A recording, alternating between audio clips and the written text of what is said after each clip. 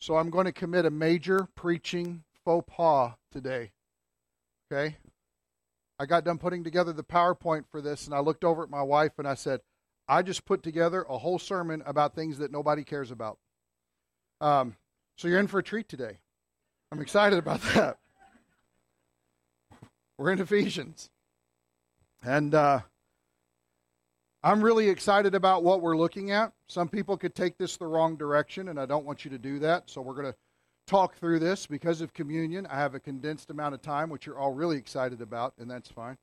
But I do want you to track with me and follow the argument. And here's the reason why, is because I want you to see the importance of Bible study.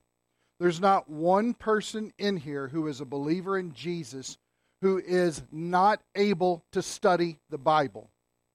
We live in a day and age where studying the Bible is considered wrong, or it's considered a waste of time. That is not the conviction of this church.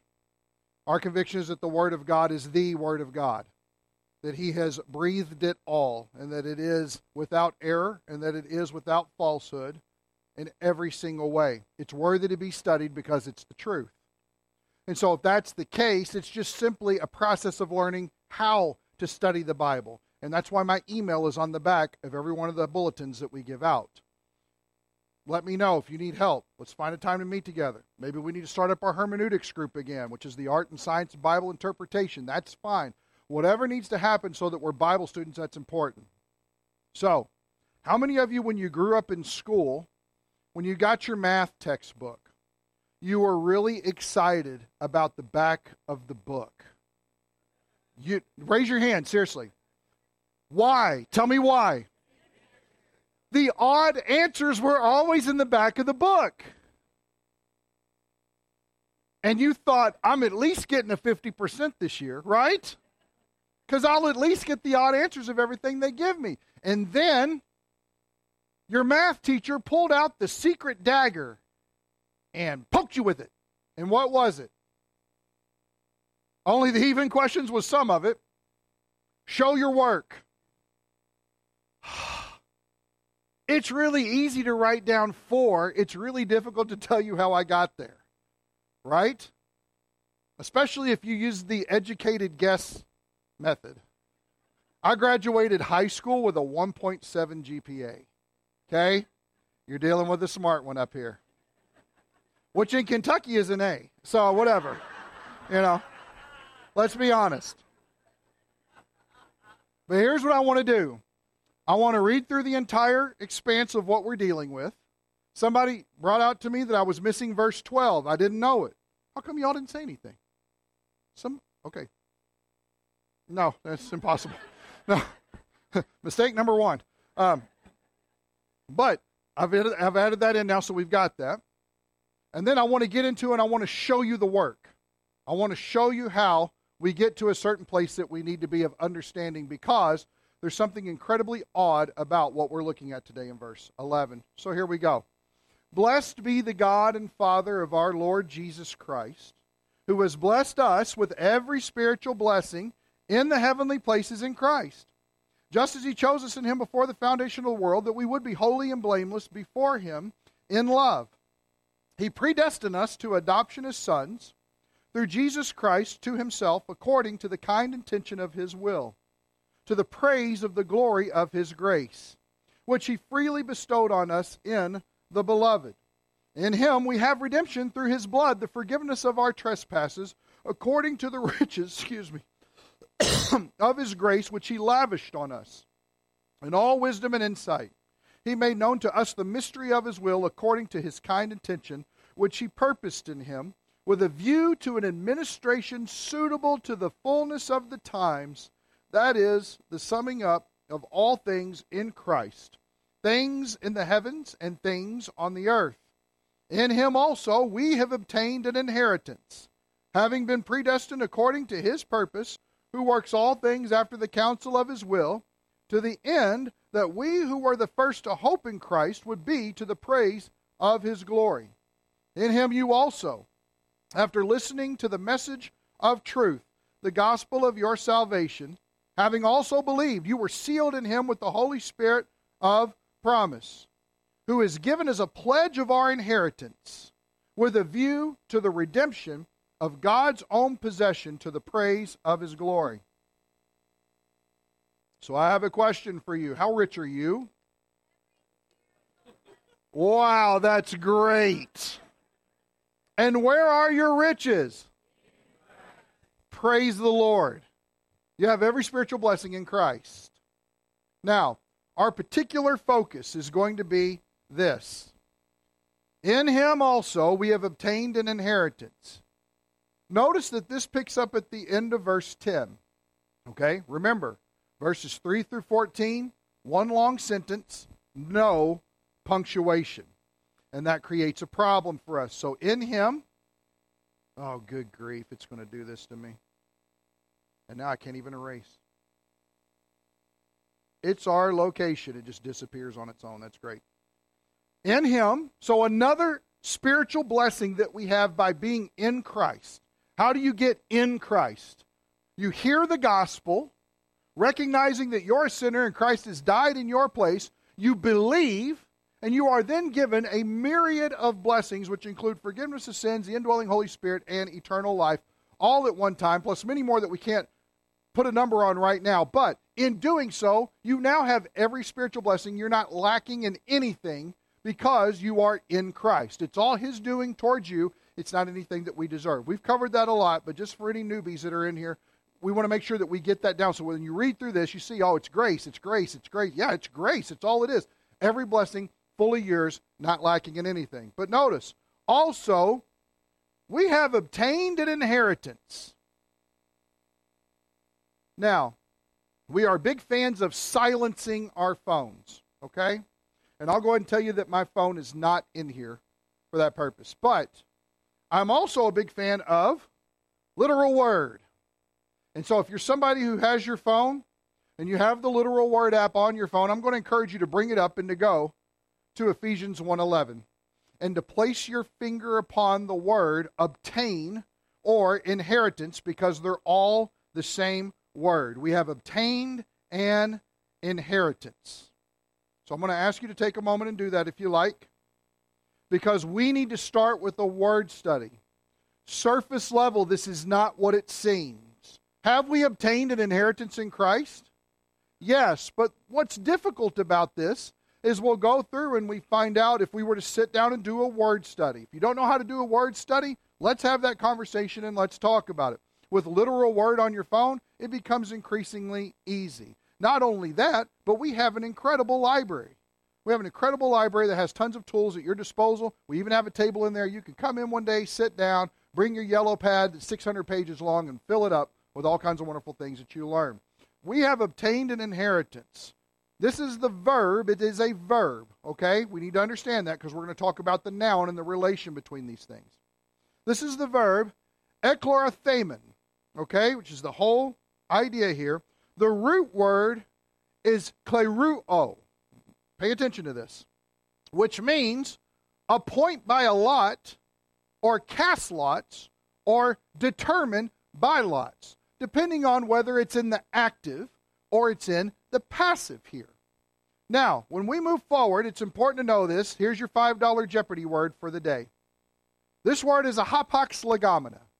There are many of them in Ephesians. In other words, this is the only time in the New Testament that this word is ever recorded.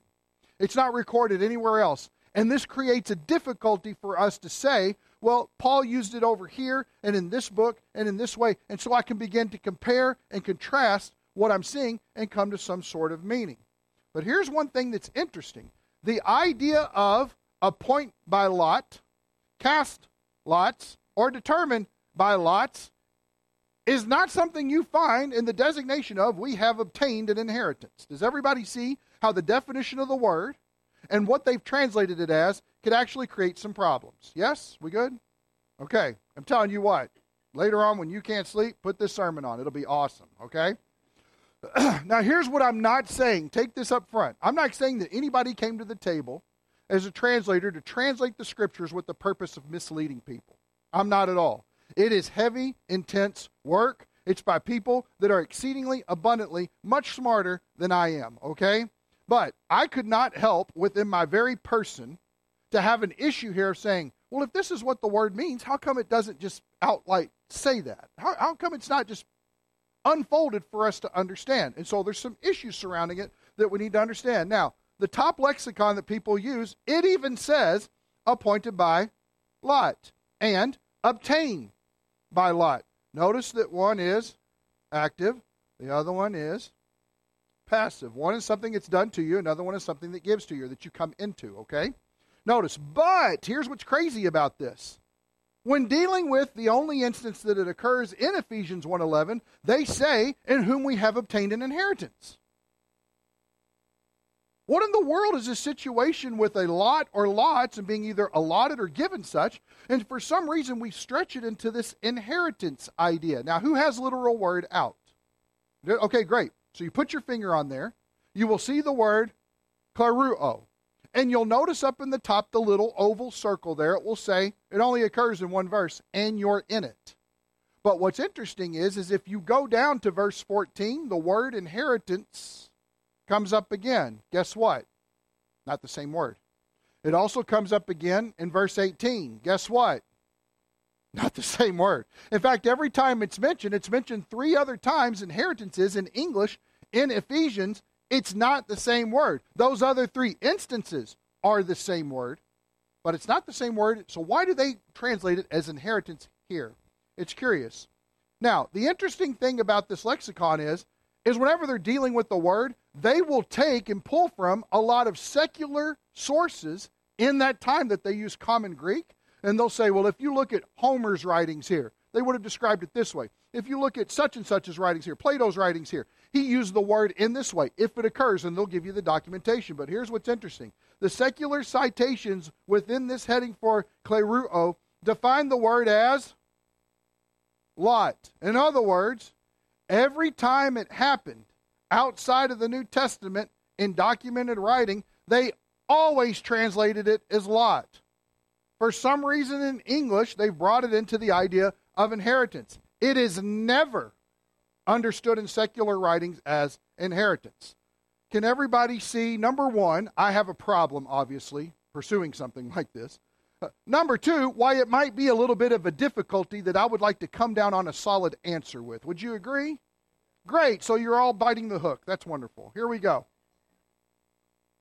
The Greek noun, so that's the verb we dealt with, kleruo, but the Greek noun is kleros, and it means inheritance and lot. Difference between a noun and a verb, but still, there's some connection and similarity there where we might see inheritance come in. How was this word used? Well, guess what? It was used all over the New Testament. Lots being cast for Jesus' garments. Every one of the Gospels contains an instance of that going on. That word is used. How about the choosing of Matthias? It's actually used twice in Acts chapter 1, verse 26 to talk about doing that. You ever thought that they would roll dice in order to choose you for ministry as an apostle? That's kind of strange for us. That's like the closest thing we can in our day and age liken that to. It's not the same thing, but it's the closest that we can get. It's the idea, we think of that normally as chance. God's saying, no, I control the dice. I'll tell you exactly what you want to know. Now that we have Scripture, we don't need stuff like that. Notice this. It's translated as share in Acts 1:17 when they're speaking of Judas's part in the ministry of the apostles. In other words, he had a 1/12 share in the totality of the ministry. Does that make sense? Keep that in your mind because that idea is going to help us understand what this verb is actually getting at. In Acts 17:4, there's a form of the word, proskalero, okay? And it actually is translated joined, but has been defined as, if you were to go to literal word and look at it, to allot to or to assign by lot. There it is. Everybody know we're not talking about Old Testament Lot, right? Okay, made it out of Sodom and Gomorrah. Okay, good. Just making sure. You're like, man, that could be really confusing for people. Never mind. Moving on here. So, here are some smart people comments on kleruo. Because if you read the commentaries, and if this commentary is worth its weight in gold, it's come across this problem, and they've done a big so that you can read what they're thinking. Harold Honer, he's probably written the greatest commentary on Ephesians. It's about this thick. It's huge, okay? He notes, the verb should retain some idea of a lot or a portion because the point does not deal with the acquisition of the portion, but the portion itself. In other words, it's not about how we came across it as one of the every spiritual blessings that we got in Christ. It's what that actual kleruo is. What it is in its essence is what matters to us. And so it has to retain some of this from the Word in order to even make sense so that we would grasp it. Aren't you glad you came to church today? Because of such associations of the cognate noun. Now, what is the cognate noun? If you remember, we looked at it. It's kleros, and it's used for casting lots for Jesus' clothes. That's the noun form of it. It has been suggested that the verb here in Ephesians 1:11 should be rendered, we have been chosen as God's portion, i.e., assigned by God himself as his own lot. Notice the idea of portion and lot. Now, some translations have tried to reflect this. We're going to look at it in just a second.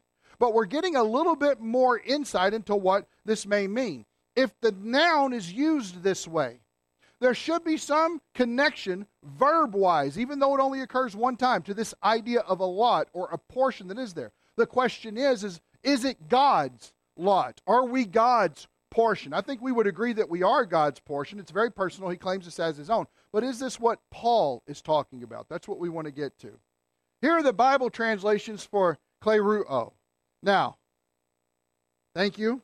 I did a lot of hard work for you on this one, okay? Here we go. The NASB, we've obtained an inheritance. ESV, we've obtained an inheritance. KJV, we've obtained an inheritance.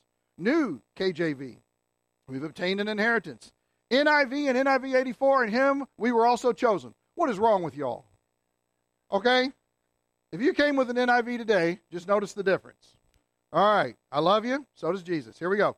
The New Revised Standard Version, also obtained an inheritance. Holman Christian Standard Version, we've received an inheritance in him. Everybody see what's different about that? Notice that obtain, anytime that obtained is used, obtain is always in the active. What's interesting about this is this verb is passive. It should not be translated as an active verb. So the idea of receiving something is important. How do we know this? Because if you go through Ephesians 1, 3 through 14, you find active verb, active verb, active verb. All these things are yours because of what God has done for you in Christ. You're in Christ, active verb, active verb. And all of a sudden you come upon 111 and it's passive verb. The problem is that translators went about making it consistent with the rest of the text, and instead of recognizing the word as a passive verb as it is in the manuscripts, they just made it active to say obtain an inheritance. No, probably received would be a better way to look at it. How about the Net Bible? In Christ, we too have been claimed as God's own possession. That's a little bit different. Young's literal translation, in whom also we did obtain an inheritance. Notice the active is used again. Here we go, continued. The Darby version, obtain an inheritance. The Williams New Testament, I'm really stretching it out there looking for good stuff here. In union with whom we were made God's portion. Notice, we were made, it's something happening to us, so we're passive in the process. God's portion, his lot. That might be getting a little bit quicker. The 20th century New Testament. Now, truth be told, I just got that translation on Tuesday and was so impressed with it, I just wanted to stick it in here. For by our union with him, we became, passive, God's heritage. Now, that's interesting, but it's not unnormal for the word to be translated heritage. Now, I also got this book, okay? Everybody hold on to your saddles. The Grammatical Analysis of the Greek New Testament, okay? You're going to walk out of here smarter, okay? Don't say our church doesn't do miracles, okay? Here we are. And here's what they list. This is just a commentary on it about what certain keywords could mean. Possible translation. They give you 3, okay? In whom we were chosen, in whom we were allotted as an inheritance meaning, or in whom we have been made, notice the passive here, his heritage, or claimed as God's own. Now, that's a grammatical analysis of the Greek New Testament. But here's my question. Where's the idea of cast lots are determined by lot? The word must retain some form of what it means. Otherwise, anything's up in the air to be defined however you like. So here's the question. Is it active or is it passive? If it's translated in the active, we have what we have in most of the major translations. We have obtained an inheritance. If it's in the passive, it's actually, we were made an inheritance. And again, I don't like the word inheritance. I don't think it represents it properly. But here's what's interesting. Our good friend Wiest, here we go. The best Greek text, now is that a biased comment or what? The best Greek texts have not, we have obtained an inheritance, because that would be the active, but we were made an inheritance, or we were designated as his heritage. Thus, the saints are God's heritage, his possession through the work of Christ on the cross. Now, here's the problem I have with that. That is not a decision made from the book. Here's the reason why. The issue of heritage, in every commentary I've seen who chooses to use that, is always related to Israel in the Old Testament. Always. Now, call me a stickler for this. Thank you. The church is not Israel. And Israel is not the church. And God has a plan of things that he will accomplish for Israel, and he will see them through exactly as it is. And they have been promised much in blessings as far as land, seed, and blessing are concerned. We, because we are part of the seed of Abraham, because it is through faith and many nations have come through him. He's the father of many nations. And so in doing so, we have the benefits of faith in that way. But Acts chapter 2 is something completely different and brand new. And if Acts chapter 2 did anything with the indwelling of the Holy Spirit and the cross of Christ, it absolutely demolished the middle wall that separated Jew and Gentile and made them one brand new person in Christ. Now that's what we get into in chapter 2. But the idea of knowing that Paul's going to go there, and Paul knowing that Paul's going to go there in his own writing, I don't think he would have taken the time to want to say, and I want to kind of connect this to Israel so we understand how in line we are with one another. Same God? Yes. They don't believe in their Messiah, and we do. That's all the difference in the world. They were set up as a national entity in order to draw people in. We are a transnational people that are to go out and share the gospel with people. There are too many differences. There are too many differences on this situation. So I'm a little leery of taking this argument. Everybody with me so far? Okay, I got about 8 minutes to wrap this up.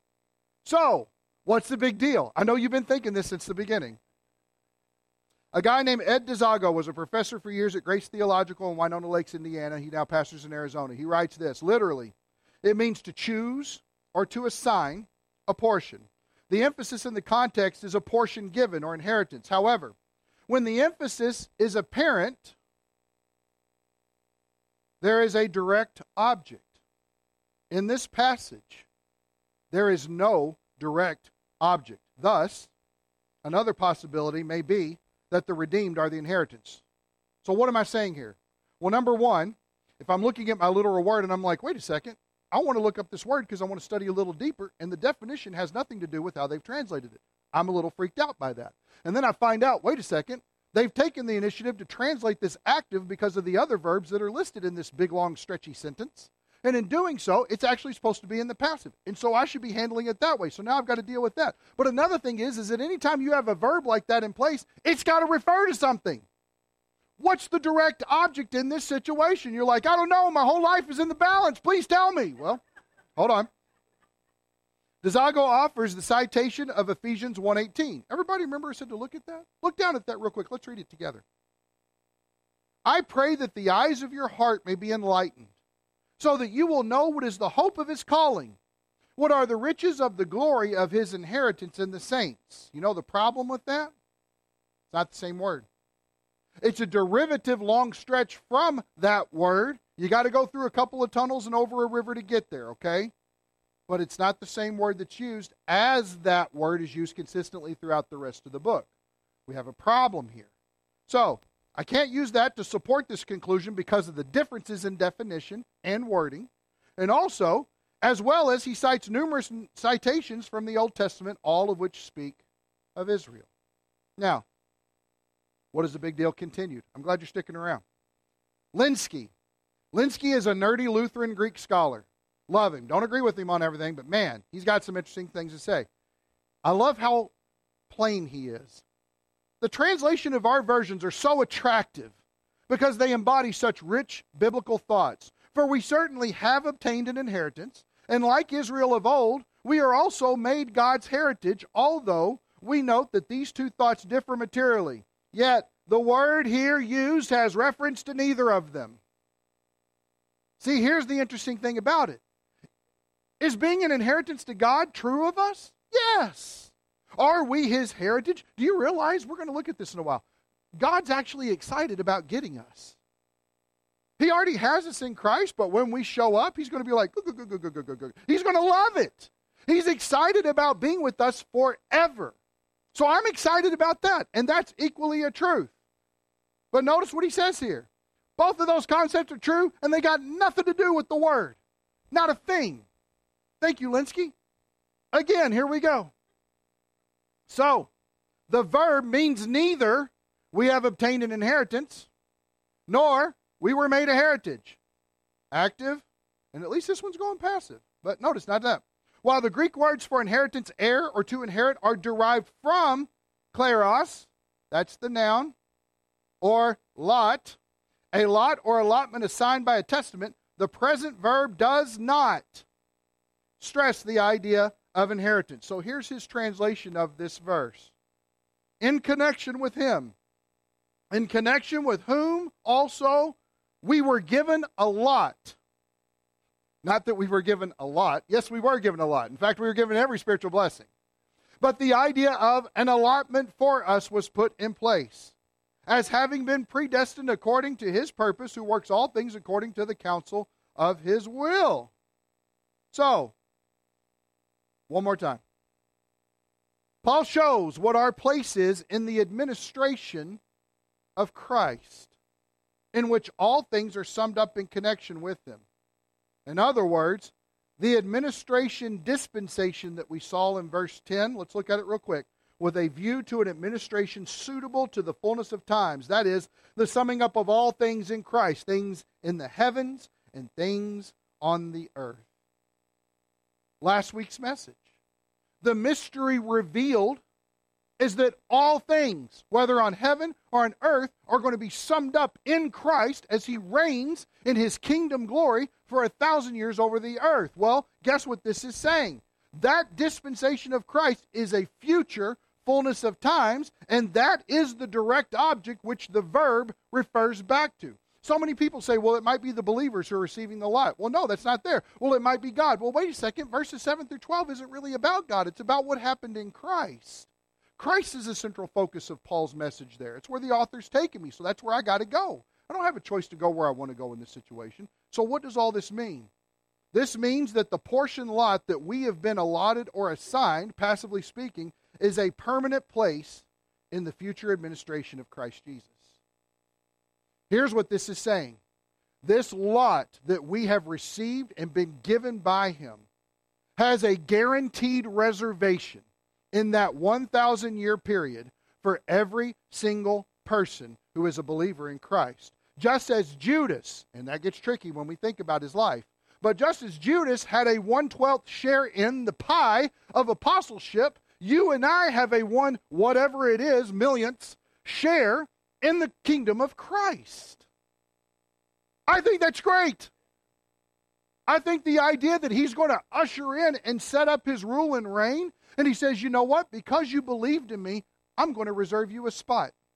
In fact, if you look at Ephesians 2:6, it tells us that He has seated us in the heavenlies alongside Christ. Already. It's a done deal.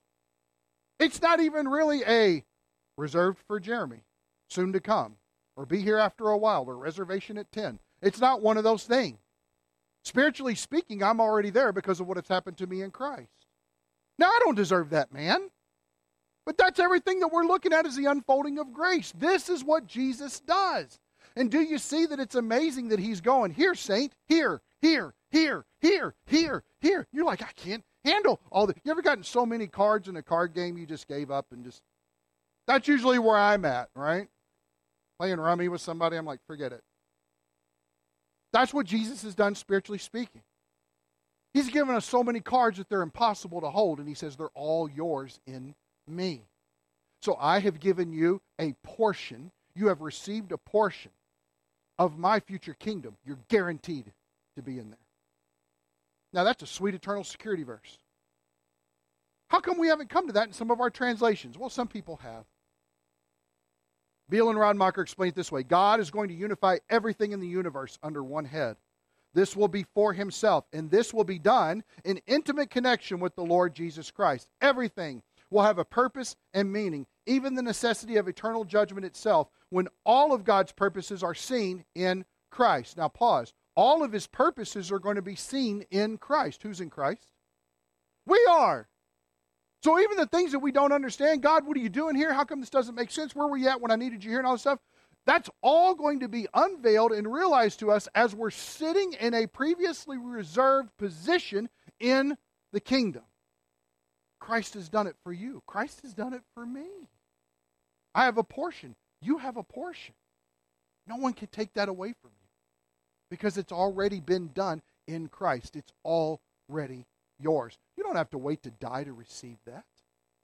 You have it now. You say, I don't feel like it. Man, start thinking about your heavenly position, and your heavenly practice will start to fall in line with that stuff. Do you ever just get weirded out about how special God thinks you are? I do all the time. I know Jay does.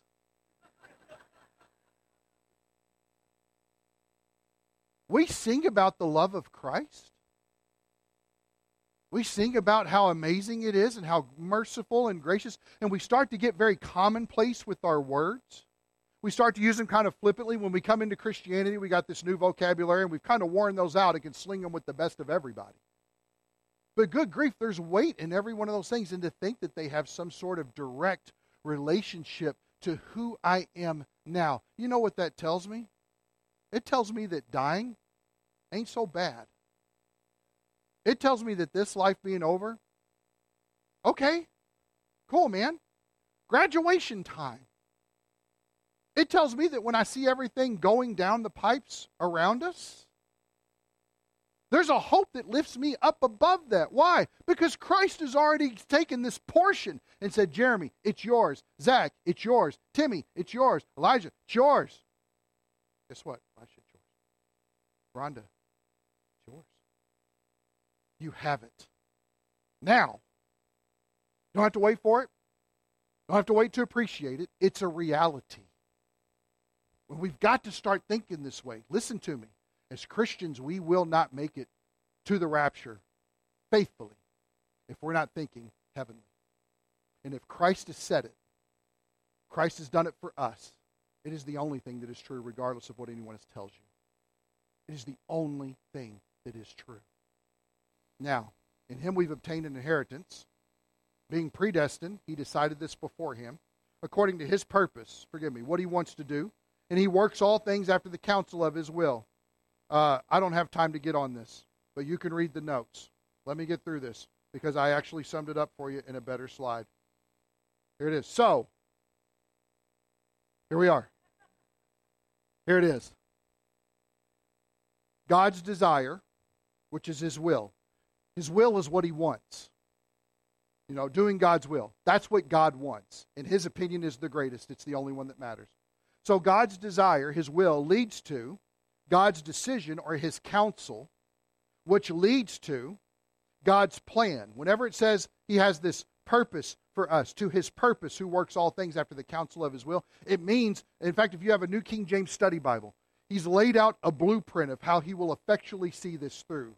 He's going to start the game of mousetrap, and he's going to make it to the end, and he's not going to get caught in the net. He's going to make sure it happens. So God pre-appointed these things to happen, which leads to God giving us a lot or a portion in the future of the culminative dispensation of Christ's reign. God's got it all planned out. His will, his purpose, his desires for us is for us to have a portion in the kingdom. And why that's been covered up, I don't know. All of this is to the praise of his glory. In other words, we as Christians aren't just to praise him, but we are to be to the praise of his glory. Well, I tell you this, it is hard to not be to the praise of his glory when you recognize that the lot he's already reserved for you is yours in his eternal coming kingdom. It is really hard not to be on fire for Jesus when you're thinking along those lines. Everybody with me? Okay. I beg of your mercy and forgiveness for having to sit through that. But I wanted to show you the work. Because even if the odd answers were in the back, we're still required to do digging and study to come to a conclusion of what it means. And I hope that it's encouraging and edifying to you. I seriously doubt I will ever attempt anything like that again, but I felt it was important. Okay? Let's pray. Jesus, thank you that you've given us your word, and thank you, God, that you've spoken such amazing and gracious things towards us. The Lord Jesus has accomplished much, and your desire is to have him be the channel of which you send blessing after blessing after blessing, and it's not where we have to wait till our birthday in order to open the present. They're already ours. They're already open. They're already in our possession. You have given them freely. You've given them by your grace, and you've given them because of his blood. Lord, if that doesn't cultivate humility and happiness and thankfulness in us, Lord, I don't know what will. So, Father, if we're here today and we have a hardened heart, if we're here today and we're having difficulty bringing praises to your name, Lord, bring to our minds, please, resurface in our hearts the goodness of your grace and constantly speaking these things to us. You have given to us, we have received from you a lot, a portion in the coming reign of Jesus. It can never be taken away. It can never be vanquished. It can never be stolen. It can never be forfeited. Regardless of whatever sin comes about in our life, you will never remove it from our possession. It is ours because we are permanently in Christ. And so we praise you for that. And we pray that you would be glorified in that. And we pray that we, because of that truth, would be to the glory of your name. We ask it all in Jesus' awesome, awesome, superior name. Amen.